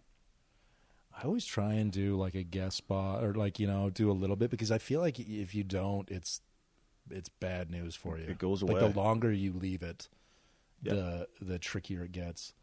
And you sort of always think of things, like you kind of get itchy that you want to try. So like you wind up thinking of things that you haven't tried. Yeah. God, I actually don't know. I don't know the answer to that. But maybe like, I don't know, a couple weeks maybe. Yeah, there's definitely times where it's like, if you're working on like a writing project or something that it's like you don't have time, or like being at 22, we've both been at 22, and it's like it's like I don't have time to go do that. Nor did I have I found the first month or two where I felt like all my creative energy was going into the show, and I'm like, the last thing I want to do now is go to a comedy club and sit around for half an hour and then get up and do a 7-minute spot and go back home. It's like I'm exhausted. Like I just want to chill out and watch Netflix. That's sort of how I felt too. I felt like I didn't need it. I felt like I had enough focus and enough jokes and things happening that I was like, I don't really need to go get that itch scratched. No. It's already getting done at work. Yeah, I'm already doing it. Definitely. And it's sort of difficult, too, because your hours are long, and it's like, do I really want to go down there tonight and wait and do it and then be tired tomorrow because I was hanging out there all night? And I go back to work tomorrow. It is hard. And that's what I realized. It's so difficult. God, our lives. But that's when I realized, when you're involved with a TV show, whether you're writing or you're on camera, whichever part it is, and people go, oh, so-and-so is going to come and play the club in a month's time. And people go like, yeah, they were a little rusty. It's like, I understand that because it does take a real discipline if you're on a show every single night. Like, you're going to have to bite the bullet and now get yourself to do sets to warm up for these shows that are upcoming. And some people just don't do it. And people go, well, I don't know what happened. It's like, I know what happened. It's like they've had their head buried in this movie for 3 months or 6 months, and suddenly they have this date on the calendar, and they're like, oh, yeah, I'm playing wherever. It's like, because it can go away. Like, even if you've done it for years, that muscle needs to be exercised all the time. Timing, sharpness, the cadence in which you deliver stuff, forgetting material, like all that can happen when you have this kind of, comedic atrophy for, 3 months. It's like, it just doesn't just show up again, So I think it's so people are always at Eddie Murphy, like, when's he coming back? I'm like, the man's been away for 3 decades. It's like, timing's a little off. Even I'm like, kid, like, now, don't get me wrong, he's probably talented enough to make people laugh in any way. But I'm like, stand up as a craft, it's like, you're asking a lot of that man after, 30 years of dormancy, right? Like, when I also sort of feel like some people's careers, when you ask them to come back to something, it's like, particularly in stand-up, I mean, a lot of guys move on to, to being actors. There's a lot of really famous actors that started off as comedians, and it's like they don't go back because it's like your career becomes so huge that it's sort of like, why would you go back? It's which I understand. I mean, I sort of get, like, if you haven't kept it up, there's certain guys that have kept it up, that have done, like done both. Yeah, like Jay Leno, when he was doing the Tonight Show, he still went and did the Magic Club like every week. He would go down and do spots, and he kept up his stand-up. And, he's still doing his monologue and stuff on the show. And all these people. Seinfeld, all those guys that really kept it up. But then there's also a lot of guys that don't. They, you did your stand-up, and it led to sort of another career that perhaps filled that creative, or you just sort of thought, I don't feel the need to go back to it or want to. And I totally understand that. Yeah. I'm sort of like, I think there are some folks who are like diehard, like they're always going to be a comic, and you're right, those folks always find the stage again and they seek it out. But I think Eddie Murphy, I don't know if this is true or not, but I heard that when people talk to him about it, he goes, man, the thoughts of like, trying to go back into the clubs again to work on material, to build an hour, to record a special. He goes, I have no desire to go back and do that. And when he boiled it down to that, I go, I totally understand that. Wanting to do just a Netflix special for the sake of doing it, I totally understand why you'd want to do that. But the preparation and work it's going to take to get it ready. And just the nightmare of him wanting to do, like, him going into clubs every night, he would be mobbed. I mean, the fact that you can't, there's still guys, that can slip in and out of a club, do their spot, but his level of fame makes it, I mean, it would be, and because he's been gone for so long, I mean, LA, you still see guys like, Seinfeld and Sandler and guys like that pop in, but for some reason they can sort of pull it off. Yeah. But I think because they've sort of been around a little bit still, like they're still sort of got a foot in that world always, Yeah, but when you've taken that big of a height, it would be a disaster, I think. And think of the pressure on the end product. Like when you've created something that the pressure on his first 5 minutes, him walking into the Improv or the store or something and doing a few minutes, people would just be going nuts. And because your last work, comedic work, like stand-up wise, was revered to such, like, the greatest of all, it's like you got to walk up on that stage with that expectation and people going, well, that's what I remember him as, and where is it? It's like, I haven't been on stage in 30 years. Well, I was just going to say, he was like 20. Yeah. I mean, he was a kid he was doing that. Yeah. That Delirious tour, I think he was like 2021. Yeah. So he was a kid. Probably a ton of work coming in here. So that's Eddie Murphy being like, hey, stop talking about me on your live. You think I can't come on back? Your live podcast? You think I can't do it? I got 5 minutes. Guess who just booked a tour, kid? And guess who's opening? Not you. Guess who's doing a Netflix special? Me. I just wrote one on a piece of paper. It airs tomorrow night. Well, dude, enjoy the weekend. I may try and pop down to do a guest spot. All right, I would love it. See what's happened. But it was good to see you. Thanks it was for good. Doing this. Thanks for having me. Thanks for having me. Have you? We just had each other. Okay, well, this is a weird way to end it, but it is weird. Okay. Bye. No, okay. Give me a...